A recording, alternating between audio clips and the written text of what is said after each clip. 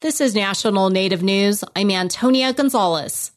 The U.S. Supreme Court heard oral arguments Wednesday from parties appealing a Fifth Circuit Court of Appeals opinion that parts of the Indian Child Welfare Act are unconstitutional. 4 attorneys argued for tribes and the federal government on one side and for states and non-Indian foster parents on the other. In advance of Wednesday's arguments, hundreds of organizations, tribes, parents, and other interested parties weighed in by filing friend of the court briefs. Victoria Wicks has more. The long list of parties submitting friend of the court, or amicus curiae briefs on this case, includes 497 tribes and 62 tribal and Indian organizations. They say ICWA protects Native children's well-being and preserves tribal nations. Another brief comes from Robin Bradshaw, a registered member of the White Earth Band of the Ojibwe tribe. She outlined her protracted legal battle in Minnesota to hang on to custody of her granddaughter. Another brief was written by a group of administrative and constitutional law professors represented by Dallas attorney David Cole.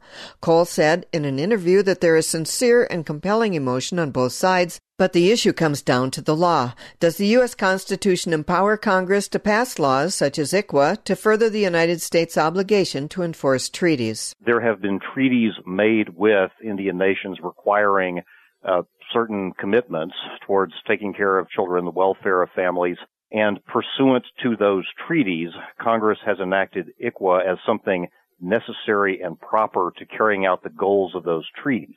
The other side sees it differently. The state of Texas and 7 individuals argue that ICWA is unconstitutional because it discriminates against non-Indian adoptive or foster parents and allows Congress to commandeer the functions of state courts and agencies to carry out ICWA's practices. Supreme Court justices will settle the issue in a future opinion.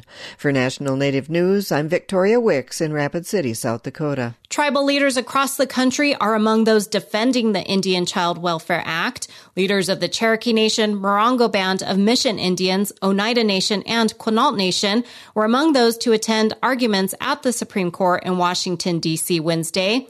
Leaders say the law keeps Native children with Native families. They're calling for the protection of ICWA to make sure children are not taken away from tribal communities. Cherokee Nation Principal Chief Chuck Hoskin Jr. in a statement called ICWA a gold standard. He says the law has kept Indian nations whole and Indian children in tribal homes so they can retain their culture and identity. A number of Native organizations, legal experts, and child welfare advocates are also supporting the law. Redistricting in North Dakota had mixed results for Native candidates in this week's election. Newly redrawn boundaries contributed to the ousting of 2 Native incumbents. Democrat Richard Marcellet lost his seat in the state Senate after 7 terms. He's the former chairman of the Turtle Mountain Band of Chippewa. The tribe has a pending legal challenge against the new district boundaries that split the reservation's voting power and combined it with non-tribal votes.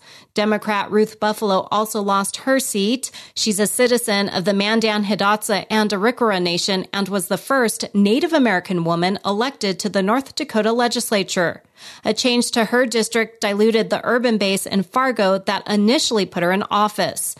But a newly created district ushered in the election of Mandan, Hidatsa, Arikara Nation citizen Lisa Finley DeVille. She was elected in the district that now includes the Fort Berthold Reservation. Democrats will hold just 15 of North Dakota's 141 legislative seats. I'm Antonia Gonzalez.